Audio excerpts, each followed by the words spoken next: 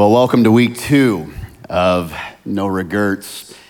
And before we jump in, I want to take a moment and I want to invite you to help me do something. We're going to celebrate something very important.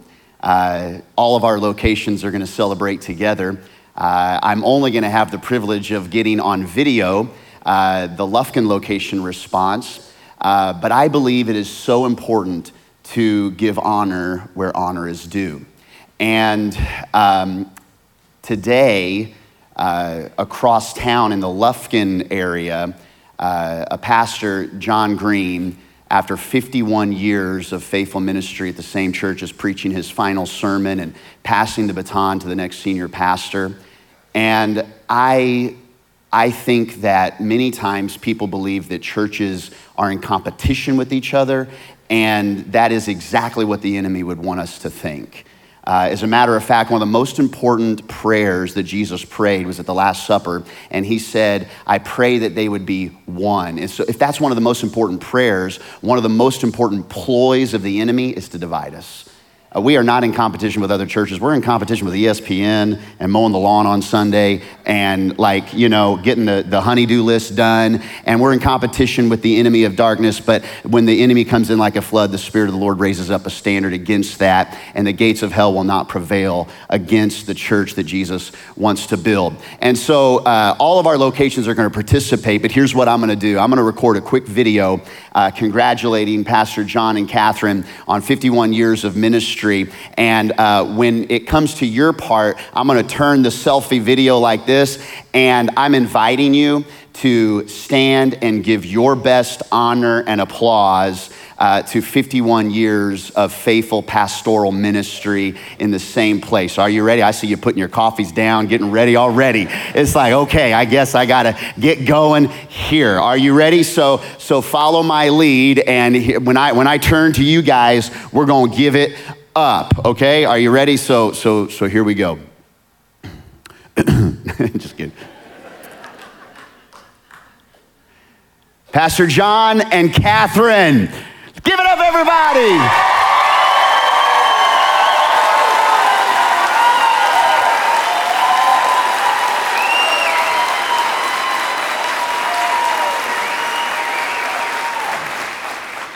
Pastor John and Catherine, we want to say thank you. The same kind of obedience in a long direction. The faithfulness of ministry to people, to see so many people come into heaven because of you sharing the gospel for 51 years. We celebrate your ministry. We celebrate Harmony Hill, and we do know that great things are ahead, not only for you, but also for the church, and we can't wait to see what God does next. And so to give honor to whom honor is due, we say thank you for being an incredible example of integrity, an example of sharing the gospel, a biblically based preacher. You are an example to so many pastors, especially an example to me. And so from Timber Creek Church, from Janet and I, and all of our church family here, to you in Harmony Hill, the best is yet to come. We love you. And one more time, church family, congratulations. God bless you guys. Thank you. Thank you for that. Well, I also want to celebrate for a moment. Joining us is our Groves campus. And last week was the first week, them joining us live. So glad to have you guys. And what I want to say to Groves and say to everybody, so you understand, we're really in the build phase. Like we have taken down all the signs. There are no signs out front. It's kind of like we've shut down the restaurant. We're training up the wait staff. Like if you're there right now, we consider you potential wait staff. Like we're excited to get out there and figure out how to train up an army of dream teamers, an army of life changers. And when the time is right, we will start the public phase and we'll get out there and we're going to be the hands and feet of Jesus to that community. We already have people from our Timber Creek family that have gotten jobs specifically in the Groves area to move and be a part of the launch team. That's crazy. And you guys also got to celebrate that even though we're in build phase, on their first Sunday back, joining us through Video Venue, we had 65 in attendance and 6 salvations at the Groves campus last week. What? People just driving by the Groves campus, no signs out saying, I wonder what's going on in there. Let's go check it out. And we had guests and salvations and kids, and God is up to something. And you know what? I want to tell you, God is up to something, everybody. You've been maybe hearing reports about a move of God happening not only at Asbury College, but several different places. And I want you to know that the ingredient is not a specific kind of worship or a specific kind of geography. The ingredient for true revival is hunger and humility before God. A choosing of us to humble ourselves before the incredible holiness of a wonderful, loving God. And I'm inviting you to let that kind of revival be in your family and in your heart first. As we seek God together, God is going to bring a revival, a harvest of souls, and a renewal of holiness and seeking fully after him. I'm asking that for my own life. I'm inviting that in my own life. I'm inviting you to join me in a renewal of the awness, the goodness, the bigness, the mighty wonder and holiness of a God who wants to meet you right where you are. Amen, everybody? Well, today we continue on in our series, No Regrets. And last week I started with this thought that out of control emotions will never produce God-honoring results in your life. That's just the way I am. Yeah, but that's not the way Christ wants you to be. It's not the way you really have been called to live. You can rise from that. But not only is it out of control emotions that won't produce God-honoring results, out of sight emotions, the things that maybe you think is just the way you are, just kind of the way you were raised, and you may not be realizing that there's some roots of behavior and some attitudes and some actions that are causing some responses in your life that are unhealthy and maybe even ungodly. And one of our most overlooked, misunderstood, underestimated emotions is the emotion of regret. And as I said last week, everybody's got them. We've got small regrets and we got big regrets. We got regrets that are easy to point out that others can see, and regrets that we're trying to hide. But the goal of this sermon series is not to how to live with no regrets. That's not the goal. The goal is how do we lean into the transformative power of Jesus when we feel that emotion of, I wish things were just a little different. If only I would have, if only I could have, if only I should have. And last week we really began to characterize 4 key foundational regrets, and they are there in your notes. They are boldness regrets that say, if only I'd just taken that chance and asked her out. You know what I mean? If only I'd taken the chance and stood up for what was right. If only I'd taken the chance and did with a little bit of less so that I could have been saving a little bit more. Boldness regrets. Next week, we'll talk about the antidote, the biblical antidote for boldness regrets. In a couple of weeks, we'll talk about connection regrets. If only I'd reached out. This has to do with a lot of the relational realities in our lives, and how many times on deathbeds, there are not a lot of things like, oh man, I wish I would have memorized the Constitution of the United States. Many people aren't saying that. They're saying, I wish I would have forgiven. I wish I wouldn't have held that grudge. I wish I would have picked up the phone a little bit more.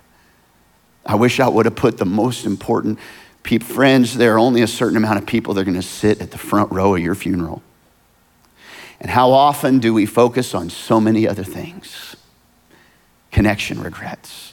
We've had foundation regrets. If only I'd put in the work, if only I'd done the work. And last week was really the sermon for foundation regrets, that God has done the work for us. God has built the foundation for us, that if we will build our houses on a firm foundation of hearing the word and doing the word and leaning not on our own understanding and not on our only, if only, shoulda, coulda, wouldas, but if we will truly lean on the power and the promise and the presence of Jesus, we yield to that, he makes our paths straight. Today, we're going to be talking about, you can fill in the blank, moral regrets.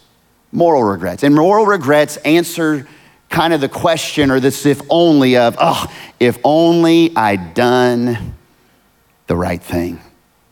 Even the Apostle Paul dealt with this. He said, do you ever deal, in his own words, he says, do you ever deal with you know the right thing to do, but you don't do it?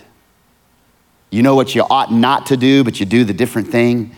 All of us have those realities of, if only I'd done the right thing. And beyond just being a good person, it's, if only I'd done the godly thing, the Christ-honoring thing. And throughout Scripture, from Genesis to Revelation, I'm so thankful that the Bible hasn't been tidied up for us. It's not sanitized and put into a steamer and cleansed and then given to us kind of with a blank slate, like all kinds of dysfunctional people in the Bible. I love it because I can relate to some dysfunctional people. Think about Jesus and the team he built. He could have chosen anybody in Galilee, anybody in Nazareth, and he chooses some dysfunctional people. Why was Jesus' disciples so dysfunctional? One guy doubted, one guy was, a roughneck sailor, like off the deadliest catch. A couple of guys were like, can I sit next to you in heaven? No, can I sit next to you? My mom wants to know which one of us is gonna sit next to you in heaven. Like there was all kinds of stuff dealing with this. Why did Jesus choose dysfunctional people? Because that's all he had to choose from. That's all he had. There was no perfect people. So he had to deal with the realities of real imperfect people. And from the front of the Bible to the back of the Bible to 2023, we're going to deal with some moral regrets. There's a particular book in the Old Testament, and it's named Judges. And it's not like what you would think of like Judge Judy or like the Supreme Court judges. Judges was a word that really meant, when it's translated in the original language, saviors. The nation of Israel had no king. God wanted to be their king. God wanted to be their final authority, but they wanted to do whatever was right in their own eyes. Sound familiar to culture? Sound familiar? Like we just want to do what's right in our own eyes, as long as I'm not hurting anybody, as long as I'm just doing what I want to do. I mean, I love God, but I'm going to kind of do things the way I see. Can I ask you a question? Is the God you serve allowed to tell you no? Is the God you're serving allowed to tell you no? Because if the God you're serving isn't allowed to tell you no, he's not really God. And so often we need a savior because we're like that nation of Israel, drifting into our own cultural realities, our own desires, whatever looks right to us, but in the end can lead to death. There's about 8 saviors that come and go through this entire book of Judges. And one that we're going to focus on that, honestly, they were anointed as a savior, but they were kind of like, a terrible one. And I'm talking about Samson. His name means sunny. Sunny. We're going to talk about Sunny today. And I mean, Samson was known as this strong man, like physical strength like Rambo. Spiritual strength like Pee Wee Herman. And what was it? What was the, Superman had his kryptonite. What was Samson's kryptonite? Samson's kryptonite was the exact same kryptonite that Sally deals with.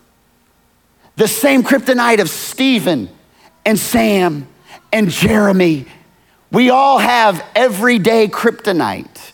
And what I want to do today is just invite you into, not all of them because we just don't have the time, but I want to unpack 3 key kryptonites in all of us that if left unchecked in our lives will weaken our lives and leave us spiritually anemic in this culture.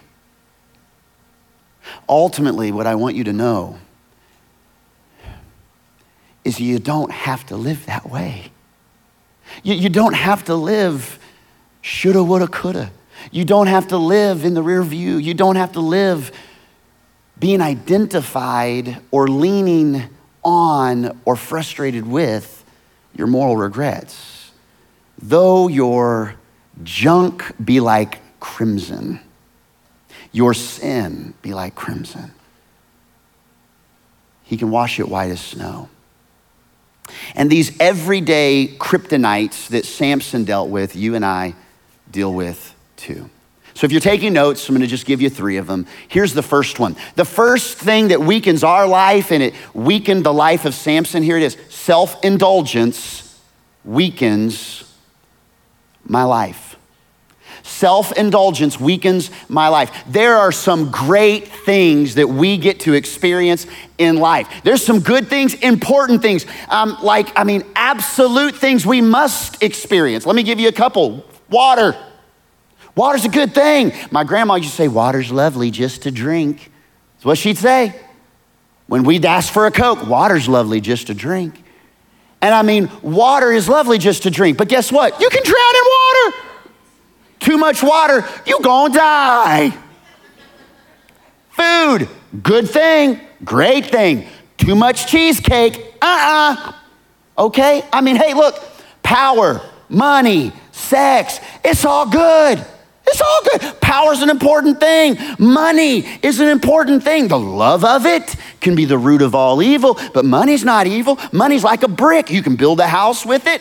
You can throw it through a brick, a plate glass window. Like, money has no spiritual value, but it can absolutely become a god in your life when we indulge in it. Sex, made for identification, procreation, recreation, within the confines of one man and one woman for life and marriage. And here's the deal with Samson. 3 chapters out of the entire chapters of the Bible, 3 chapters we hear about Samson, and in 3 chapters, 3 women. He was busy. He was self-indulgent in a lot of things. His own way was going to be the final way, even though from a very young age, his mom, who was visited by an angel, she was barren in her womb. The angel said, and we see now, when the angel is given a name, he says, I am. So really what this is it's called a pre-incarnate theophany. That's kind of, churchy language for before the flesh. It was a visitation of Jesus himself.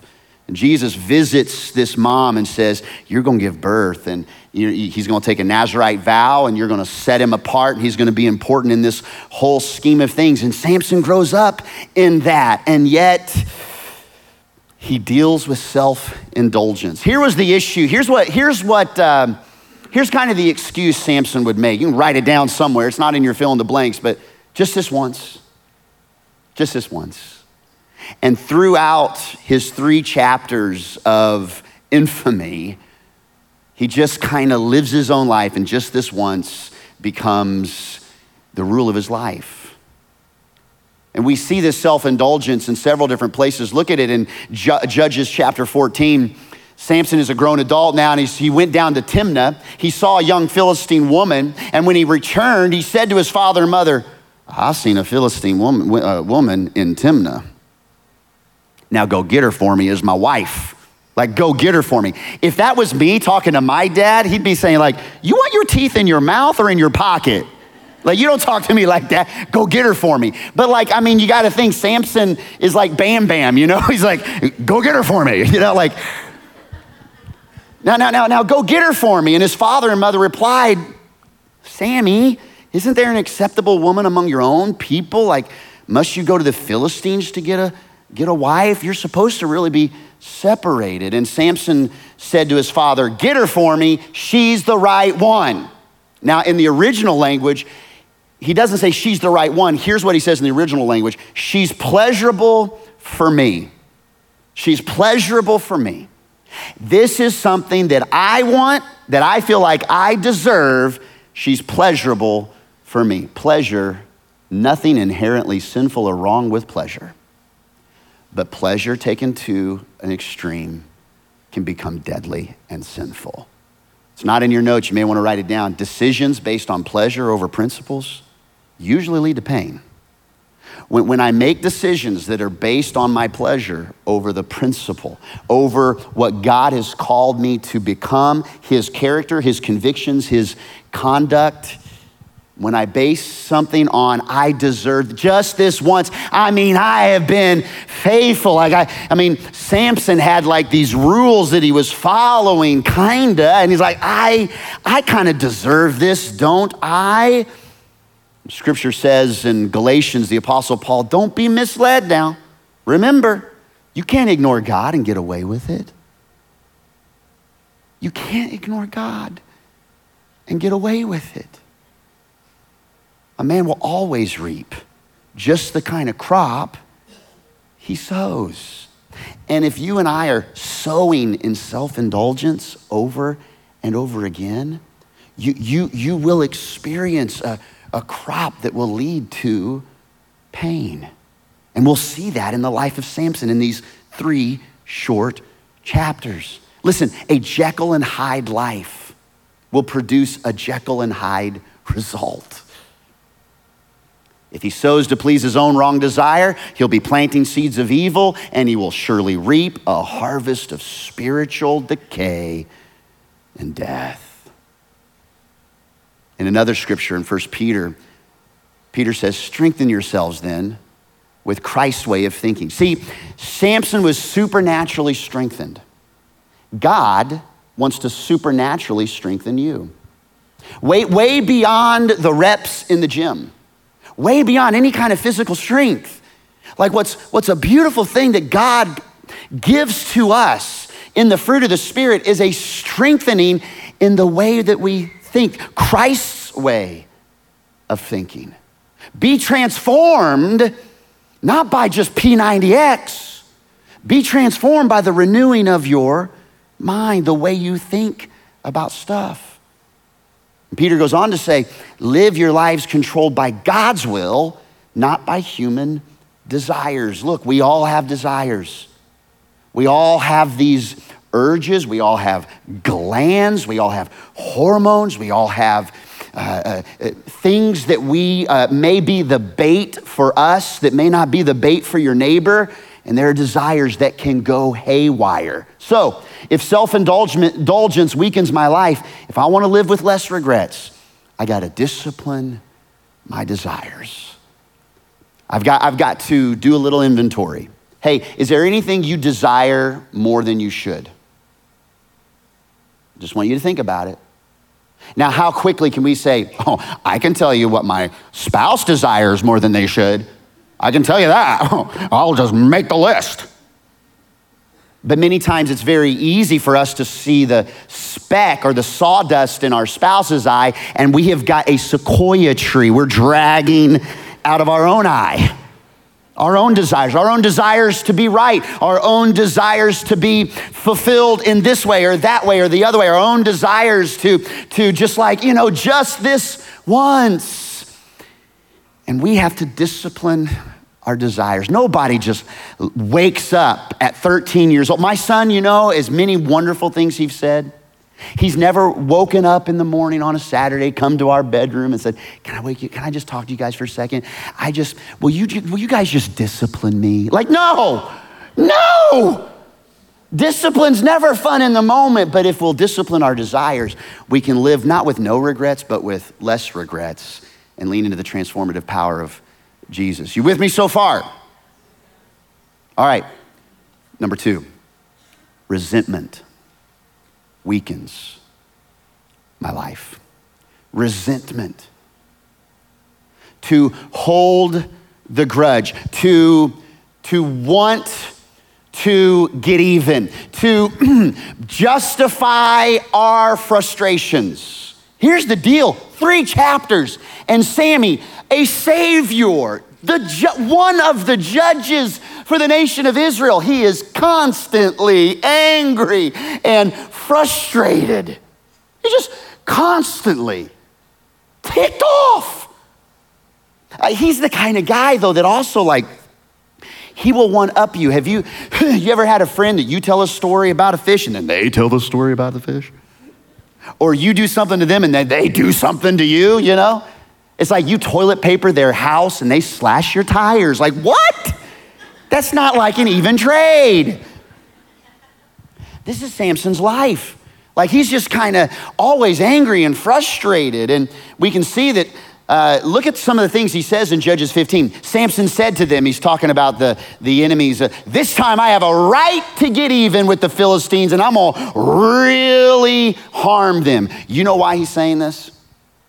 Because he had made a bet with these Philistines. He said, if you can guess the answer to my riddle, I'll give you guys some cool track suits and some tennis shoes, and I'm gonna take care of every one of you. I'm gonna give you a wardrobe, basically, is what he says.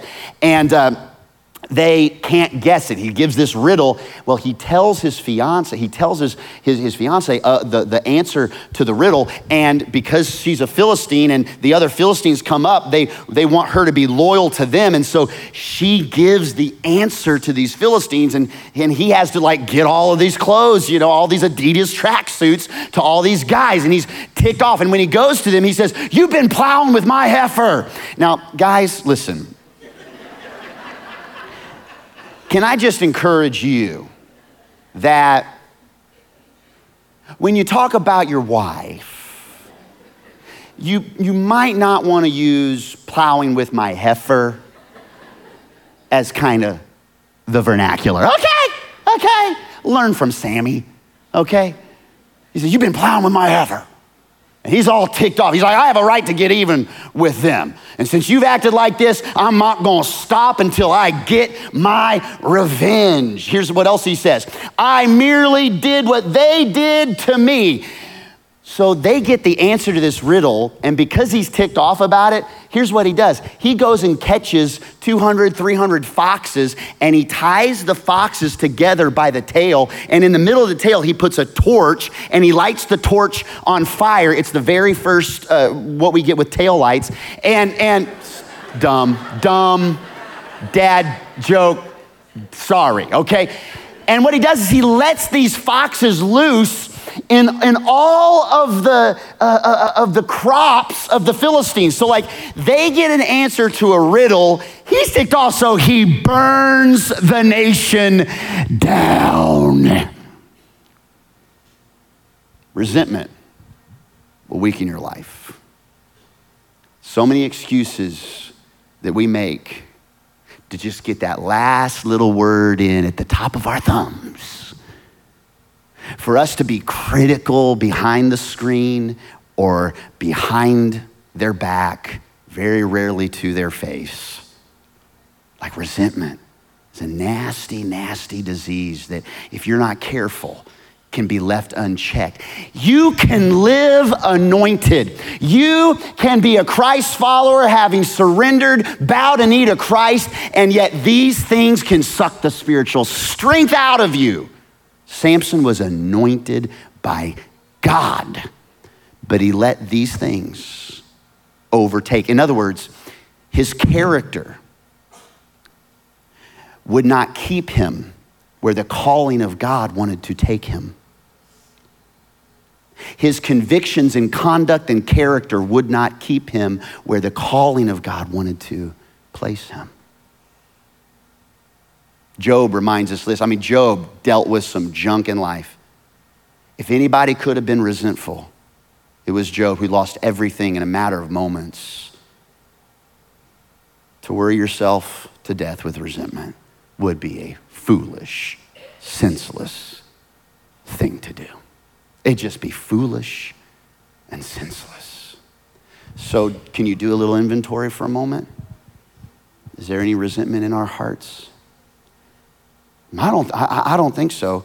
Can you think of anybody that when you see them in Walmart, quickly like your buggy or your cart automatically gets like its own mind and you like, I'm not gonna talk to them.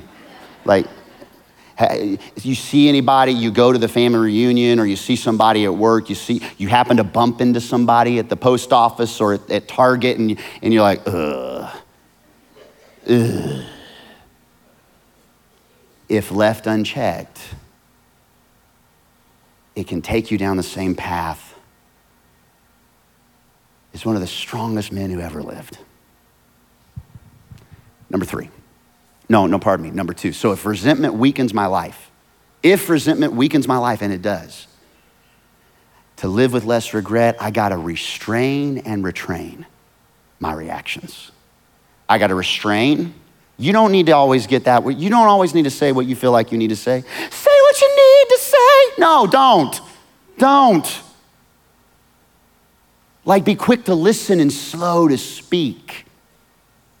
Okay? Do you know why? Like, listen, you know why God gave us love bugs in East Texas? So a lot of us will just shut our mouths. Just shut up, you know? Restrain yourself. Retrain yourself. Retrain. And many times you've trained yourself to give yourself an excuse of that's just the way I am. Or I wouldn't be like that if they didn't do that, or if they would just, and all of a sudden it's all them, and I don't take any responsibility for my own reactions, my own lack of restraint. You gotta retrain, okay? And I know some of you, how many of you would say, yeah, Pastor, I'm trying, honestly, like I'm trying. Anybody say that? I'm trying. Because this resentment stuff, yeah, me too, all right? Can I give you one more piece of advice though? Stop trying. And I'm looking in the mirror. I know some of you are hesitant to even raise your hand like, he's gonna get me, he's gonna flip it around. Stop trying. And here's what you gotta do. Stop trying, start training. You gotta retrain. Look what the apostle says in 1 Corinthians. Don't you realize that in race, everyone runs? Like everybody's running. Everybody's dealing with resentment. Everybody's dealing with self-indulgence. Everybody's running, but only one person gets the prize, so you gotta run to win. You do not run to win when you're just trying. When you're just trying, you are not running to win. Trying is like, I'm probably gonna fail anyway, and it gives ourselves an out when we don't accomplish what we need to accomplish. The rest of this scripture shows us the antidote. All athletes are disciplined in their what? In their training, not their trying. So we can try all we want, but it's time to be trainers, to train ourselves, to restrain, to not feel like, to humble ourselves, to let God truly be the one that is the final authority in what we say and how we live. All right, number 3. We've talked about self-indulgence, resentment. I could give you 9 of them today. But here's the third one. Carelessness weakens my life. A caring less. Where we start and we care and we begin to be like sheep, go astray. We all drift. We drift. We start the year strong, gonna save that money, gonna get in the gym, gonna lose that weight, gonna save that money by switching to the general. Get online, go to the general and save some time. And a couple weeks later, like crickets at the gym, wondering where, man, I got more month left at the end of the money. Because we can become careless in all kinds of things. Samson grew up with a Nazirite vow. Jesus visited his mom and said, he's not to drink any alcohol. He's not to touch anything dead.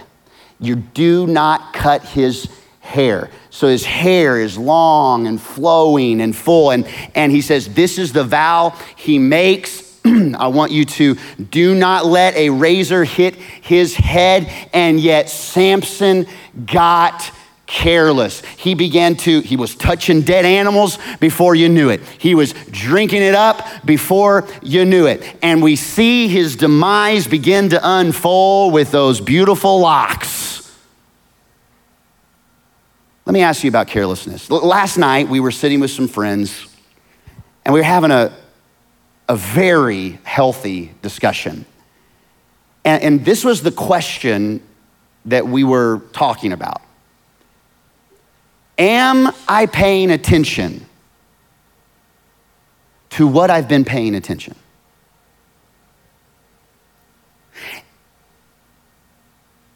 I grew up where, like, if you watch the Smurfs, like that was basically the gateway drug to heroin. I mean, that was, you might as well, oh, Harry Potter, oh dear God, you might as well just be like killing chickens and dripping the blood all over your house. I mean, like,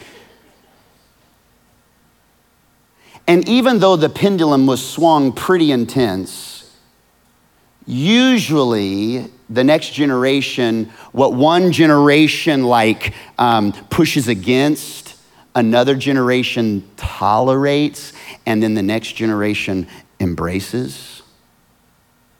And what can happen is we push back against kind of the goofiness of a Smurfs, and then all of a sudden we let this license of all kinds of things into our minds and into our hearts.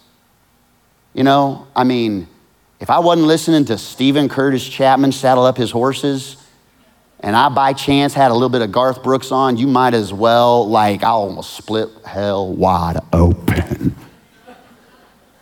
It's like, I got friends in low places, Dad.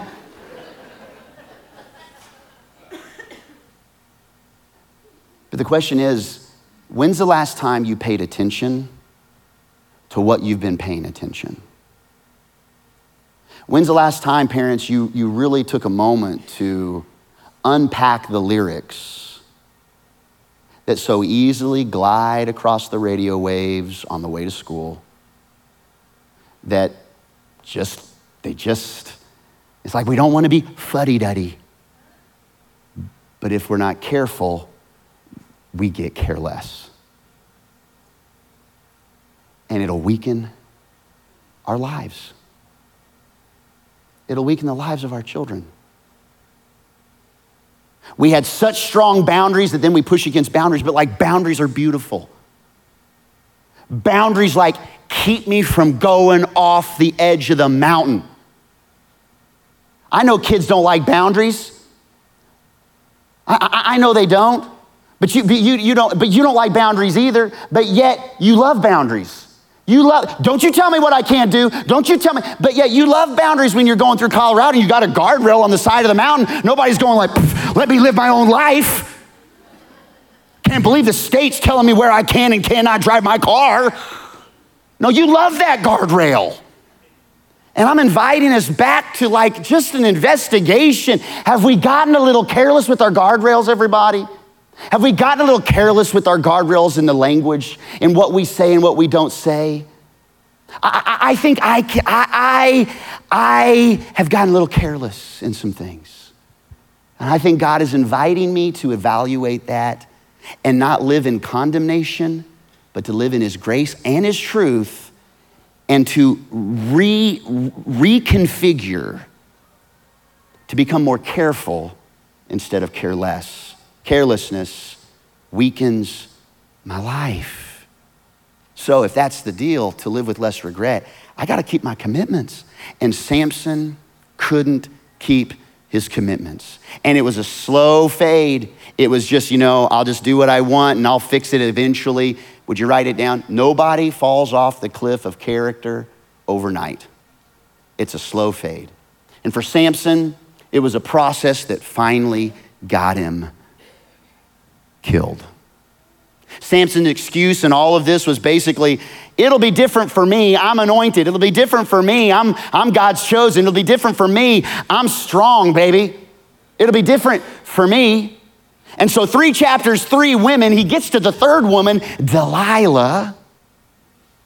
And Delilah and him, they fall in love and they're hanging out, and she behind the scenes is paid by the Philistines $25,000 to learn the secret of his strength. And so they're hanging out. She puts the record on and she's dimming the lights, and she brings him a glass of whatever bubbly, and she sits down next to him and putting her hands through his hair.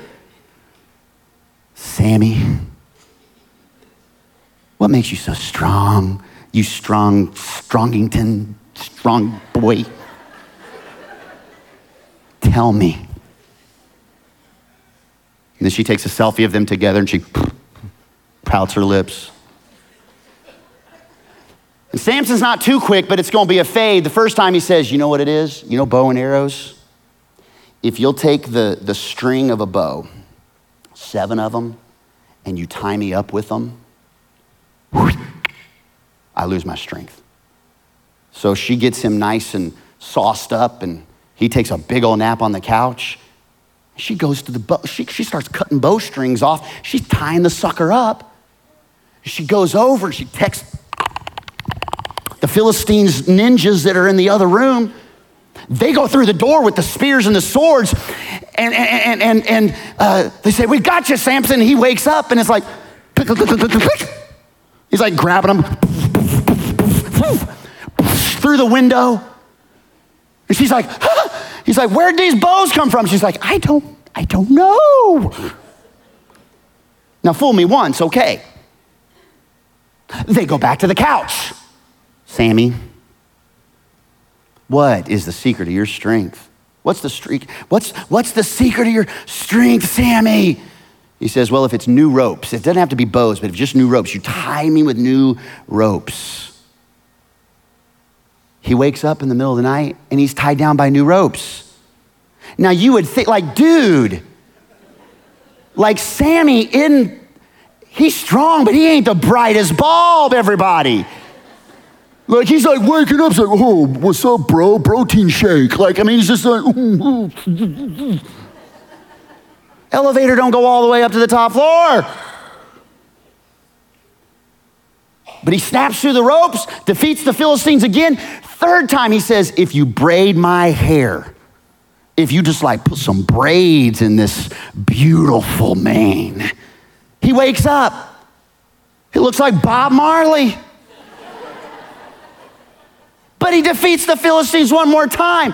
And like, he just keeps talking to the student. Listen to me, teenagers. Listen to me, singles. Oh, listen to me, marrieds. Listen to me. Listen, Linda. Just listen, Linda. You are never just talking. You're never just talking. You're never just talking. Do you know one of the most intimate things you can do is talk? Communication is the bridge to one flesh in a marriage. As much as sexual intimacy is important, intimacy in our deepest thoughts, our hearts, and when you're just talking, you ain't just talking. There's an integration of hearts, an intimacy, a gathering together of your hearts when you're just talking. Delilah turns it on. After the third, she said to him, how can you say I love you when you won't even confide in me? He's like, because you keep on like trying to kill me. But you're just so hot. Apparently, Delilah must have been a looker. This is the third time you've made a fool of me, and you haven't even told me the secret of your great strength. I don't even know you. I don't know what we're doing here. What is this? What are we doing here? I love this next verse. With such nagging, she prodded him day after day until he was tired to death.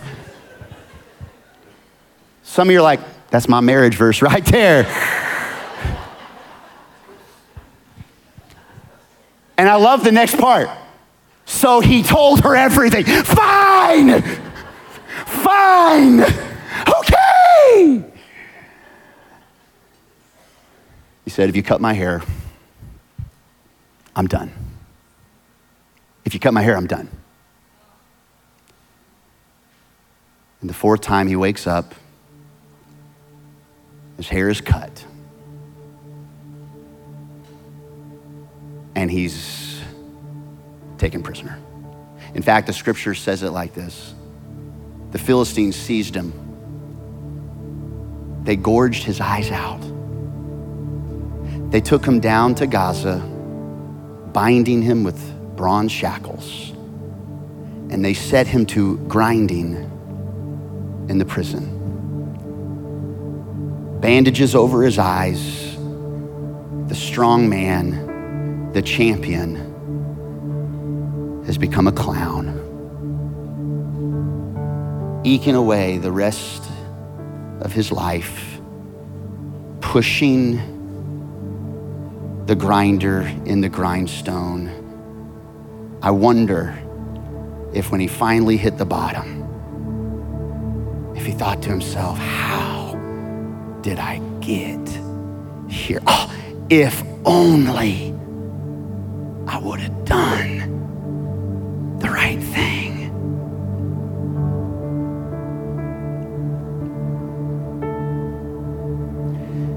His character could not keep him where the calling wanted to take him.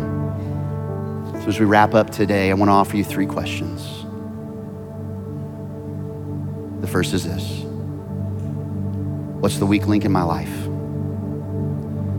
When it comes to any kind of self-indulgence or resentment or carelessness, could you do this? Could you put a red, green, or yellow, an R, a G, or a Y with these?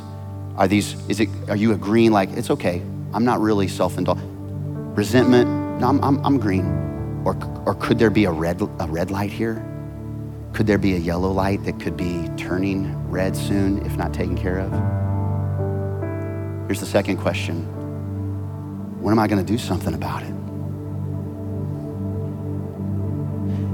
Samson's story doesn't end in the prison. They wanna make him a spectacle. They wanna make him the center ring clown show.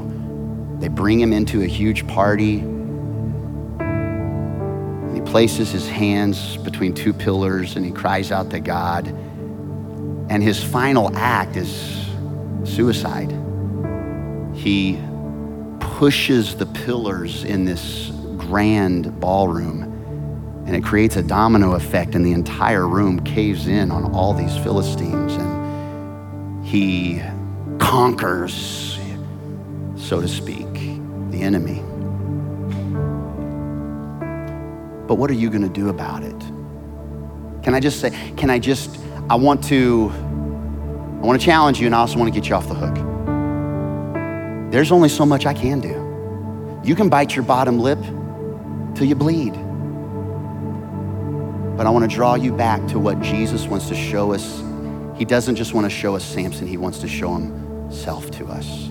See, when it comes to Samson and Jesus, both were the result of a supernatural birth. Both were anointed to be a savior. But Jesus is the better hero because Samson was a terrible savior.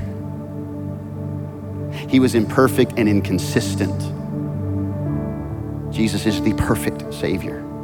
Samson was strong but arrogant. Jesus is strong but gentle and humble, and his yoke is easy and his burden is light. Samson was captured against his will as one of the saviors of Israel, and yet Jesus gave himself up willingly. Samson would give his life to kill his enemies, and Jesus gives his life to forgive his enemies. So the final question, like, what is God's response to my wrong choices and weaknesses? It has been, it will always be Jesus. It won't be you biting your bottom lip. It won't be that little extra of 5-hour energy. It won't be you getting all your spiritual ducks in a row and you learning that extra scripture and you memorizing that thing and you keeping your spiritual nose clean. It's got to come to the fact that you are not strong enough ever without him. And that through all of this, even at the end of Samson's life, when he basically put a middle finger up to God the whole time, God still chose him. And he still chooses me. As many times as I've cold-shouldered Jesus, he still chooses me. Before the foundations of the earth were formed, he chose you. And he gives us his strength. See, he's a better Samson. And you can live better than Samson lived. Because the anointing that he wants to give to you is not based on a Nazirite covenant or a Nazirite vow, but a vow from the Son of the living God himself that I will never leave you or forsake you, that my strength is perfect in your weakness. So when you figure out you are weak, that's when it's a paradigm shift. That's when I can become strong. When I recognize I just never will be strong enough. All of our locations, will you close your eyes and pray with me? Oh, lean into Jesus today. Lean into what he can do and what he's done. Don't make it about yourself this morning. Don't make it about trying to pull yourself up by the bootstraps. Is there faith without works that is dead? Yeah, like you gotta put some work in. But the biggest work you could put in today is recognizing that he's the one where your strength comes from. Can you just invite his strength into your life today? Can you invite his forgiveness to be the kind of forgiveness you offer? Can you invite his self-sacrifice and self-surrender to infiltrate our self-indulgence? Can you invite his carefulness that if his eye is on the sparrow, how much is he careful to have his eye on you, that in our carelessness, he is so careful to even number the hair on our head? Oh, he's a beautiful Savior, everybody. He'll meet you right where you are. So lean into him today. Let him be the perfect Savior today. We ask it in Jesus' name.